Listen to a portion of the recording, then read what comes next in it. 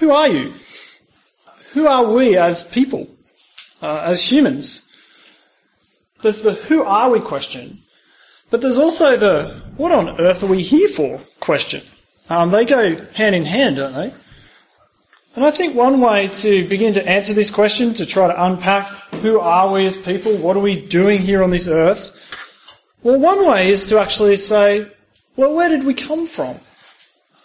How did we get here? Who made us? Did someone make us? Or is it all just random chance? That's the question I think we actually need to start with, because if we learn where we've come from, if we learn that there's a creator, that there's a maker, then it might just start to help us understand what our purpose is, why we as humans actually exist, what we're doing here on this earth. And I think if we can start to understand that, then we might start to begin to understand who we really are as people. So typically there are a couple of ways to approach this first question of where have we come from. There's the purely scientific approach. There's the way that modern science might do it. Modern science will tell us that we've simply evolved. Evolutionary theory teaches that there is no ultimate creator. You go right back and it's just random chance. We as people are simply the product of who knows? Is it just random? You go back far enough and evolutionary theory will say that at some time in history, possibly billions of years ago, life started and it became a little bit like this. Life started with a little one-celled creature that kind of started maybe in a pool of slime or something like that. And as the years passed, slow changes, mutations apparently took place. So that from that one little one-celled creature, maybe the fish family developed. After that came amphibians, like frogs, if you're not sure what an amphibian is. Then came reptiles, then came birds, then came mammals. Then from that, eventually, came humans. From this understanding of how we got here, you could say that who we are as people is that we're just slime plus time. We're just developed from random chance. Over the millions of years, there's been this kind of competition where the survival of the fittest has been going on, where the weak and the vulnerable just cease to exist. But those that survive, well, it seems that we as humans, we've come out on top. We've done pretty well. We've evolved. We've developed. We're at the top of the chain. And for some reason, we've got a stick. I think we should have a MacBook or something. A MacBook and a flat white. I think that's, at any rate, but that's just me. But when you think about it, that kind of idea that we just slime plus time, it doesn't really satisfy our longing for an answer to who we really are. Sorry? Oh yeah, that's alright. I just made it black. Yeah. I'll keep clicking through. How do you actually feel being told that that's what you are? That you've just kind of come about and you're just a piece of slime. Not meaning to insult you, but that's kind of what evolutionary theory will say. That there's actually no ultimate meaning in life. There's no purpose. There's no glorious purpose. There's no end goal in mind. It's just that we compete to survive and then eventually we'll die. That's life. That's who we are. Evolution, at its heart, says that life is simply a survival of the fittest. It doesn't matter who gets in the way. Our purpose is simply to fight to survive. And it makes you wonder, doesn't it? It makes me wonder that if that's true of us, if that's who we really are, then why do we have this sense in us? Why do we have this kind of sense in us that we actually care about other people? Why is it that we have compassion for the weak and needy? If it's in our DNA that we're just meant to compete and fight and survive and be the fittest ones, then why do we care about the vulnerable? Why is it that when we flick through the TV screens, we want to keep flicking through when we see that ad of the World Vision kids who are starving to death? Because it makes us feel so sad and it just affects us so much to see the weak and the vulnerable in life? Why is it that we have this? Why do we have emotions like pity if it's all just random chance? Why do we care about each other? Why do we love each other? I think these are some of the questions we need to ask. And if we're going to find an answer to that question, I think the Bible actually gives us some very good answers to that question. The Bible, as we looked at last week, is God's word to us. God has spoken. He's revealed himself to us. And God, as our creator, actually shows us that our world is not completely random. Life is not simply about surviving and competing. It's not about just pushing and shoving people out of the way in order to survive. No, life is it's more about relating. It's about loving each other like God does. The Bible says that we're actually here on earth, we're placed in this earth by God so that we would love one another. That's our purpose. In fact, not only that, but the Bible tells us some more wonderful things about who we are as people. It tells us that we have been fearfully and wonderfully made. The Bible says that we've been created in God's image. Our God is a God who exists. We see in the Bible he exists in perfectly loving relationships. Father, Son and Spirit. They love each other. The Father loves the Son and the Spirit. The Son and the Spirit love each other. And they love the Father. It's kind of this circle of loving relationships, this little micro community of three people who just love each other. We have a God who lives in perfectly loving relationships. And what we see as we open up our Bibles is that God has made us humans in his image like that. We've been made to love like God loves. We were created in a community. The first people wasn't just one person, it was two. Created in community, people who would love each other more than they love themselves, that they would love like God loves. We'll touch on that a little bit later. But tonight what we're going to do is we're going to work through 6 different points, 6 points that you'll find on your outline, about who we are as people. These points, they all flow out of the biblical narrative. And point number 1, the first thing we see as we open up our Bibles, is that we as humanity are first and foremost created.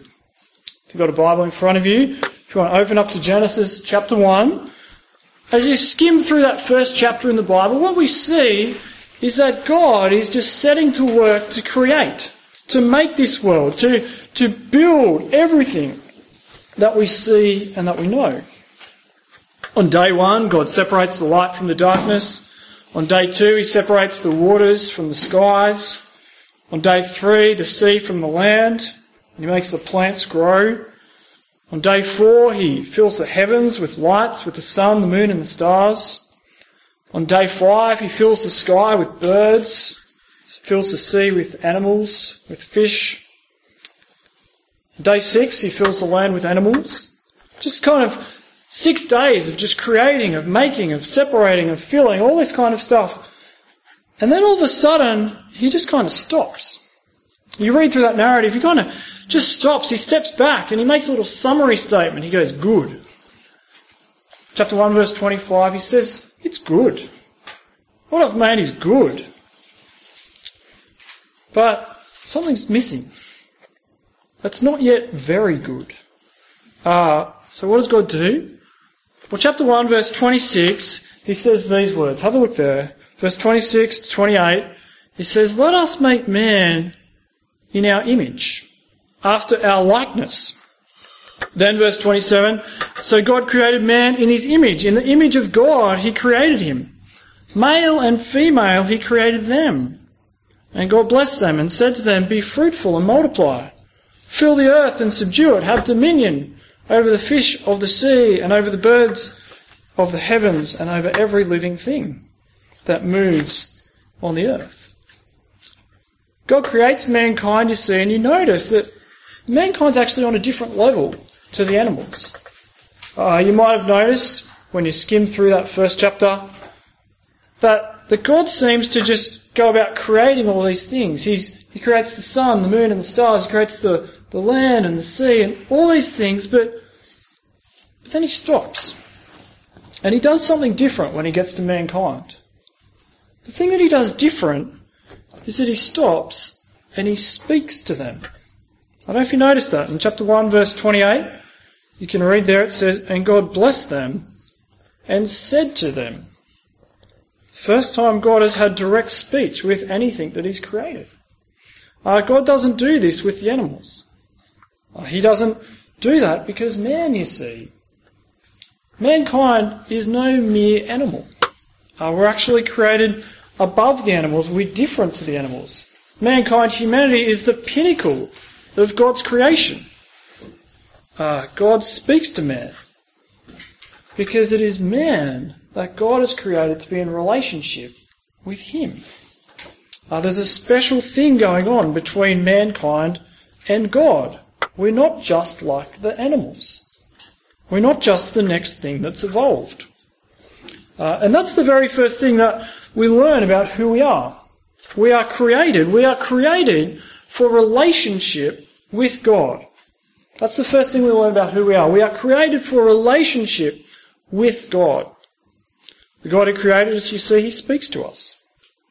He gives us some commands. He gives those first people, Adam and Eve, some commands. He tells them to be fruitful and multiply. Go and have kids. Have fun. He tells them to fill the earth. And what that means, firstly for us, is that as created beings in a relationship with God, what we're called to do, what our response is supposed to be, is we're supposed to listen to our Creator. We're supposed to hear his words and do them. God created us, so he has authority over us. He's allowed to tell us what to do. He made us. He's got authority. Because that's how it works, doesn't it? If you make something, you've actually got authority over it. You can tell it what to do. You can decide what to do with it. When I was in early high school, I can't remember if it was year 7 or year 8, I actually became a creator. I made something actually quite unimpressive. It was in woodwork class, and we had to just design something. So what I did was I got this big chunk of timber, and I got a chisel and a hammer, and I carved a very ugly human head.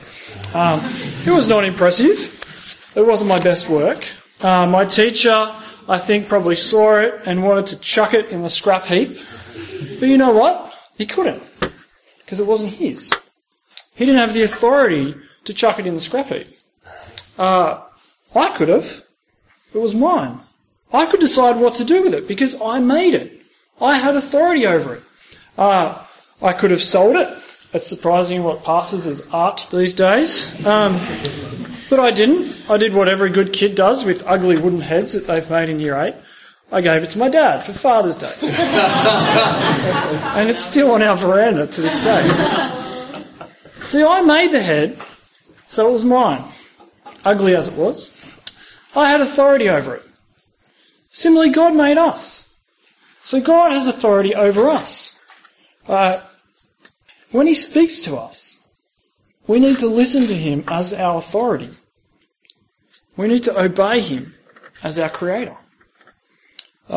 This leads us to our second point. That was the first point, that we are created. The second point is that we as humans, we are human, we are created for a purpose. If we're going to find out who we really are as people, if we're going to find out why we're really here, then a big thing that's going to help us do that is to find out why God made us, what our purpose is in life.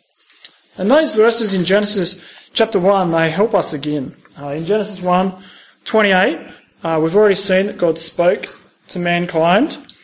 So their first task, their first responsibility is to listen to God, to obey his word.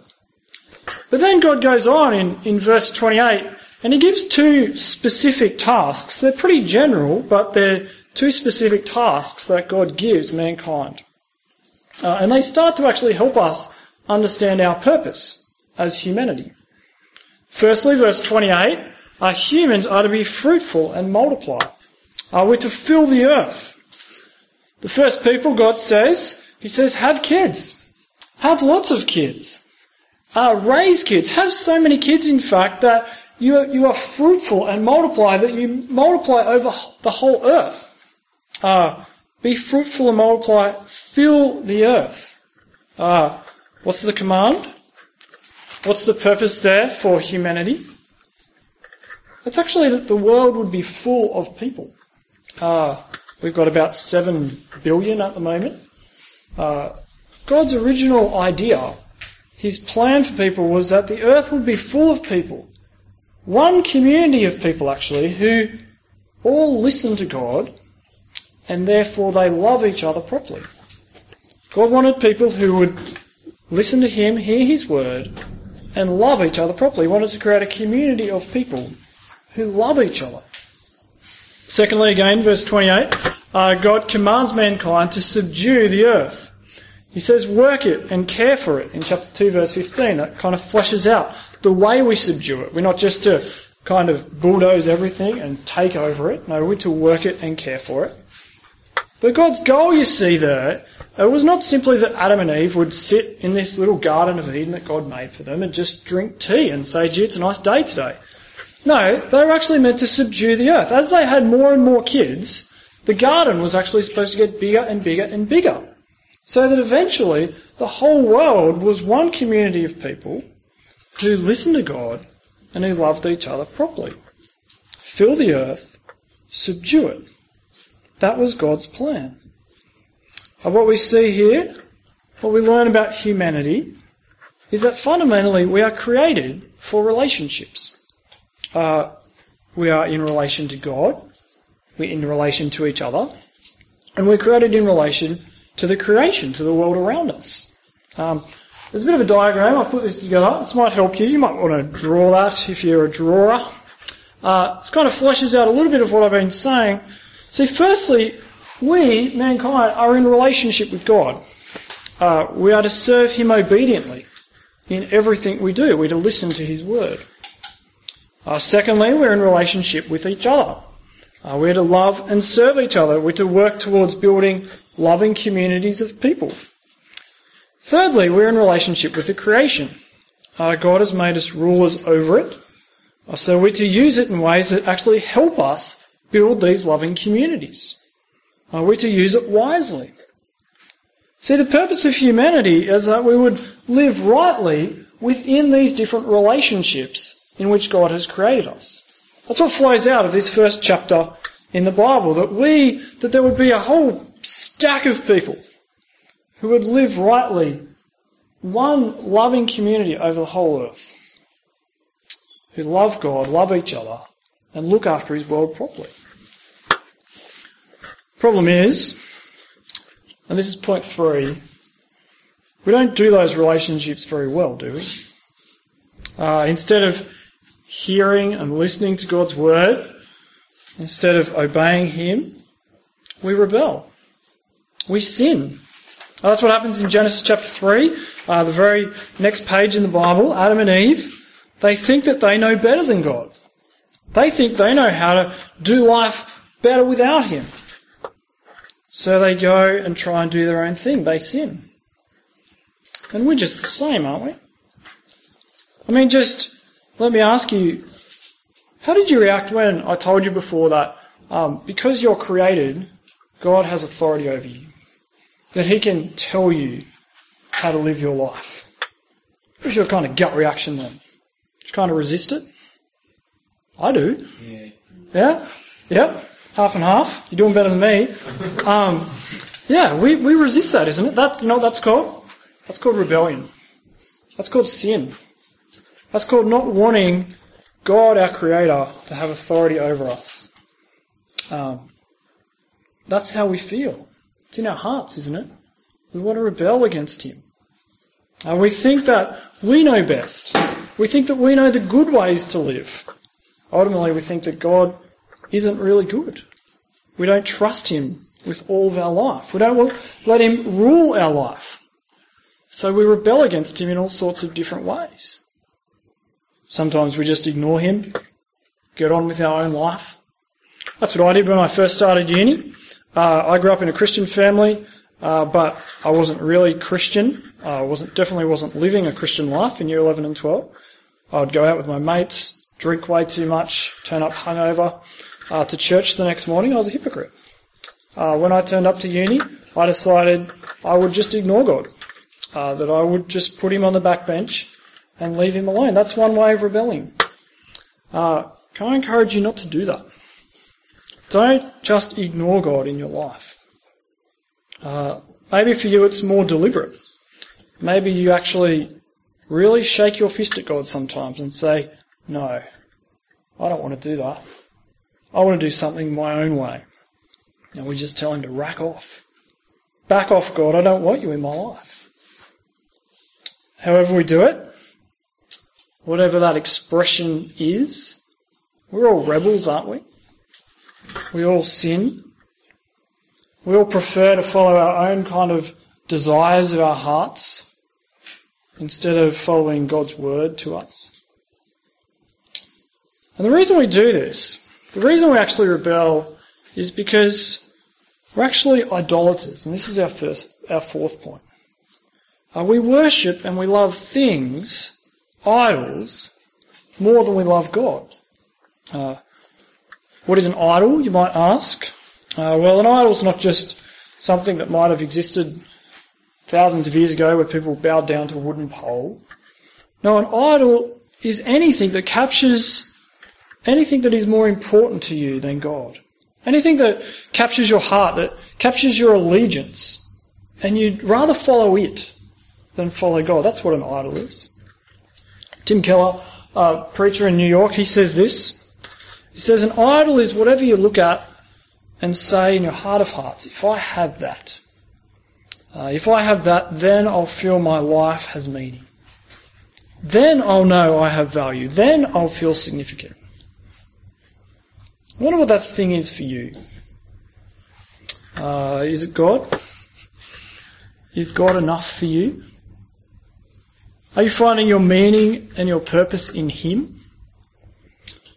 Or do you look to find your value, your sense of worth in other things? Maybe it's in how you look. Maybe it's in what people say about you. Maybe it's in your grades, in the fact that you got into this course that you're now in. Maybe it's the fact that you've got a boyfriend. Is that what makes you secure? Is that what kind of relieves your heart? That makes you feel like you've got value? What is it that you look to feel significant and secure? If it's not God, then it's an idol, and it'll lead you into sin. Just think about a simple one for a moment. Think about the sin of lying, telling a lie. Do you know the reason you tell a lie is because you idolise something more than God? It might be human approval that you idolise, so you tell a lie because you didn't want people to think badly of you. It might be your own reputation, so you kind of tell a lie to cover yourself up, trying to preserve that sense of identity that you have. Whatever it is, if that's what you want, if that's what you idolise, then you'll tell lies in order to get it. That's how it works. Anything that's not God, if it's an idol, it'll lead us into sin. Anything that we're finding our safety and our security, our sense of value in, if it's not God, ultimately it will lead us into sin. And do you know what happens when we all kind of do that? When we all become idolaters, when we all slip into telling a lie here or cheating there and maybe stealing there or having some lust or adultery over there, when we do that, when we all do that, well, the world doesn't become the type of world that God created, does it? It doesn't result in a world where people just actually get on and love each other. It results in the world that we've got now. A world where suffering and injustice just have taken over. You've just got to turn on the news and you see what a terrible mess we've made of God's world. Why? Because we sin. Because we're rebels. Because we chase after idols. So the big question is, if we're all rebels, if we're all shaking our fists at God and told him to rack off in some way or another, what's he going to do about it? He created us to be in a loving relationship with him. He created us to love each other. Life's become pretty ugly. Those relationships have broken down. So what's God going to do? Is he just going to keep letting us mess up forever? Keep hurting each other? Keep rebelling against him? Well, no, God's not going to do that. In fact, God loves us. He loves his people, humanity, too much to just let that spiral of sin go on forever and ever. So what God says he's going to do is he says that one day he's actually going to call each one of us to account for our actions. Each one of us are going to have to sit in that chair, a little bit like what Dave said, and say, this is who I am. Because it matters to God. It matters to God how we treat him. It matters to him how we treat other people so poorly. God won't let our rebellion and our idolatry go on forever. No, instead, what God does is he does something very just. He does something very fair. What he does is he actually gives rebels exactly what they ask for. In rebelling against God, we're telling God to rack off, to leave us alone. And this is precisely what God says he'll do. For those who continue in sinful rebellion, God's judgment on rebels will be to withdraw from them. Will be to cut them off from himself permanently. And since God is the source of life and everything good, what being cut off from God means is death and hell. Cut off from everything good, cut off from God. God's judgment against rebels is an everlasting, godless death. That's what we actually all deserve. We just don't like hearing it, do we? Every one of us, created humans, we're all rebels in our hearts. We all felt it earlier, didn't we? Each one of us actually rightly deserves to be separated from God because we've broken that relationship with him. That is the consequence of sinful, foolish rebellion. But friends, that's not the end of the Bible. Here's the good news. Point number 5. God, in his mercy and love, has actually done something about it. God has done something so that we can be saved from that fate of separation. God has sent his own Son, Jesus, into our world to rescue us. He sent Jesus on a rescue plan to win us back. When Jesus came, I don't know how much you know about Jesus. When Jesus came, he actually showed us what it's like to be truly human. The way he lived, he never rebelled against God. Remember that picture we had before? Jesus never broke that relationship. He always was obedient to his Father, always listened to him. And in doing so, he actually showed us how to love each other properly, didn't he?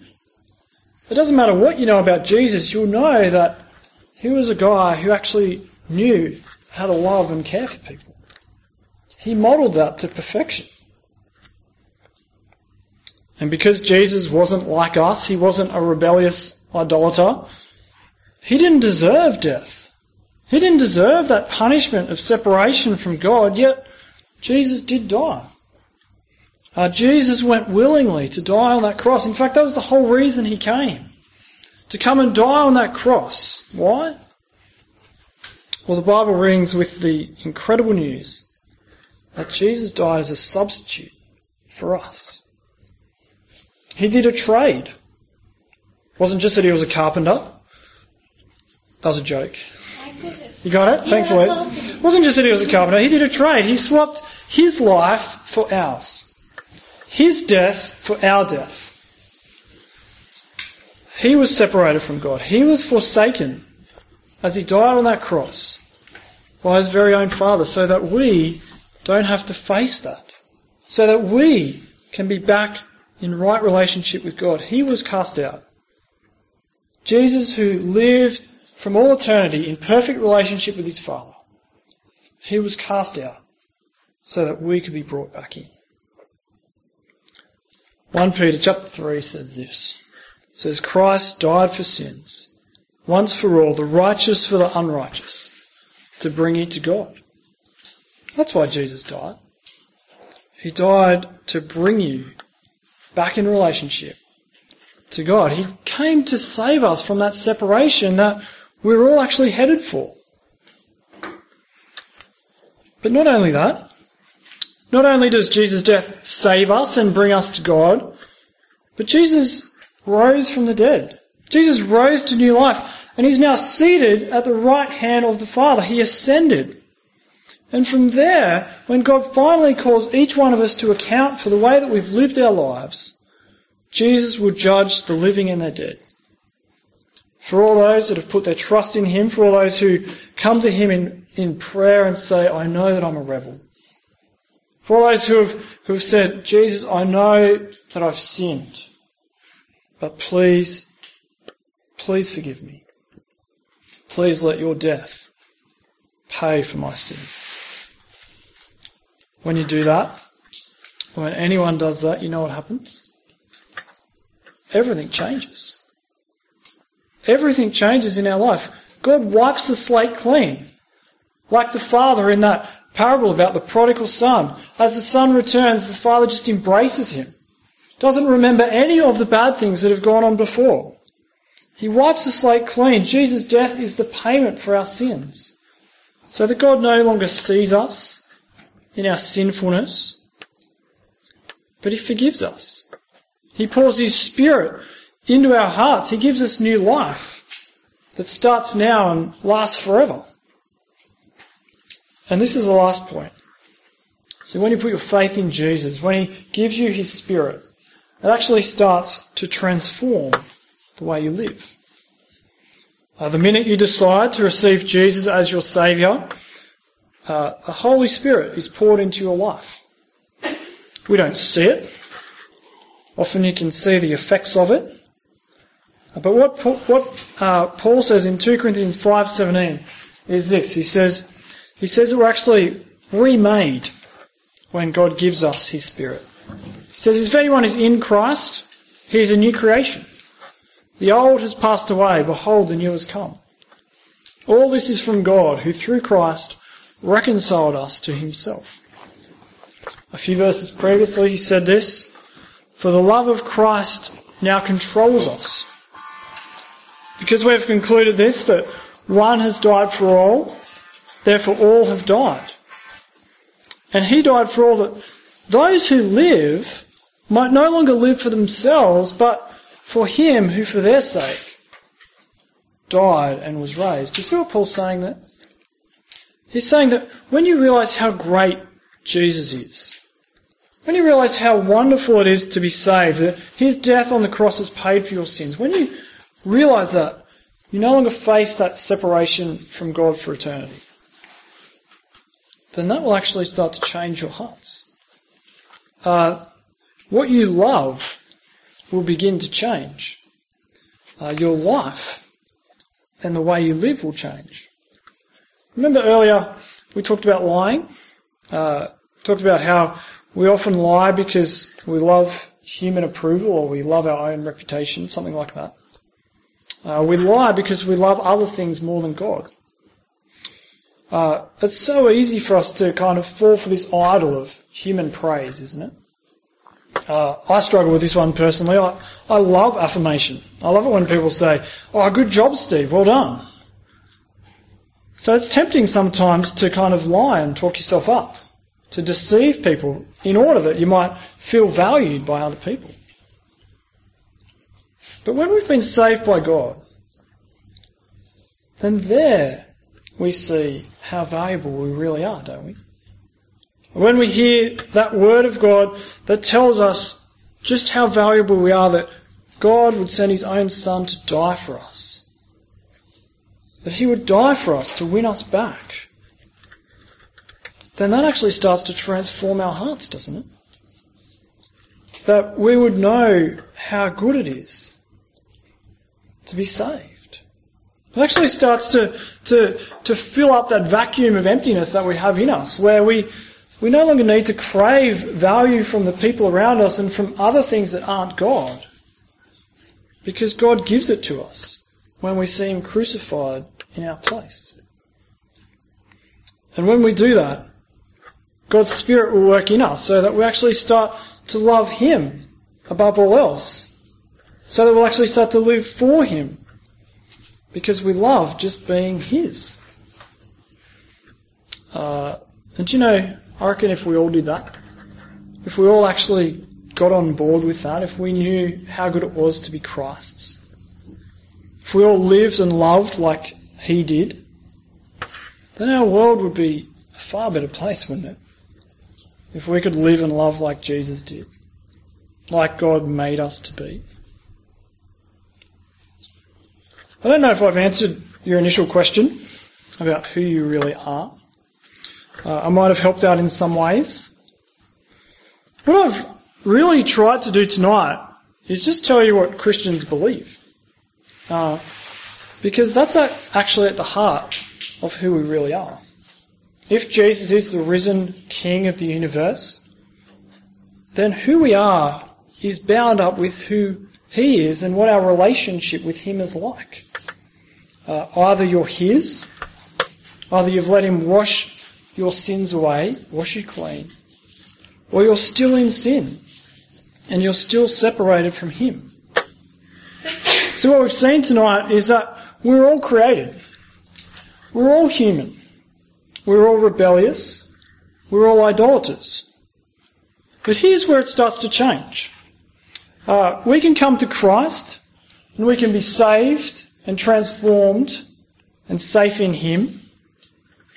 Or we can resist Him and we can stay separated from Him. We can stay in our sin. When you break it down, we're actually one of either two people. We're either Christ's or we're in crisis. You're in crisis if you're still in your sin. If you're still separated from God and facing His righteous judgment. John 3:16 that we read earlier says this: "For God so loved the world that He gave His only Son, that whoever believes in Him should not perish but have eternal life. For God did not send His Son into the world to condemn the world, but in order that the world might be saved through Him.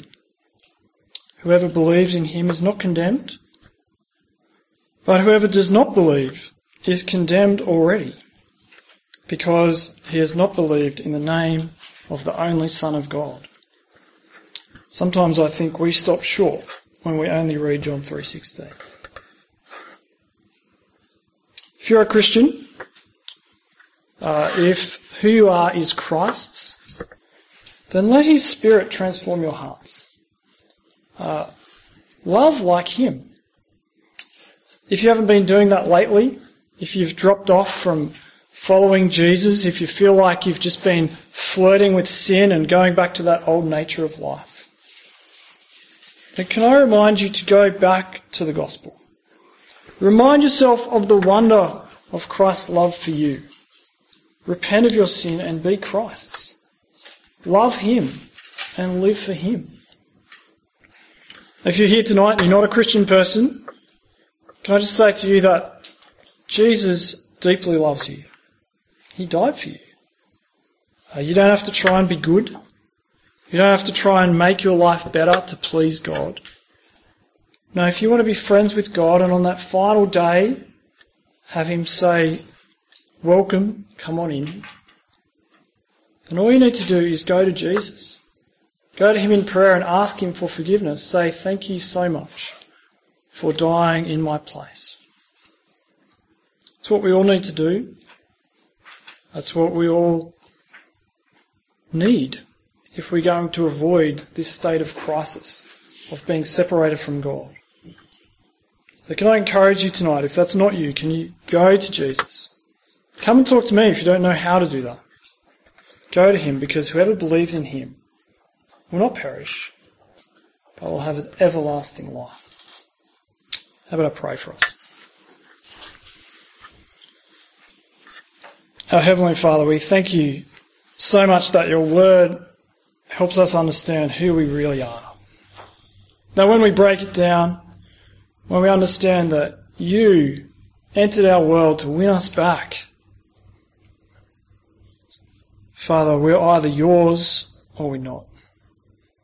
We're either deeply, deeply loved and just so safe and secure in you, or we're still separated from you.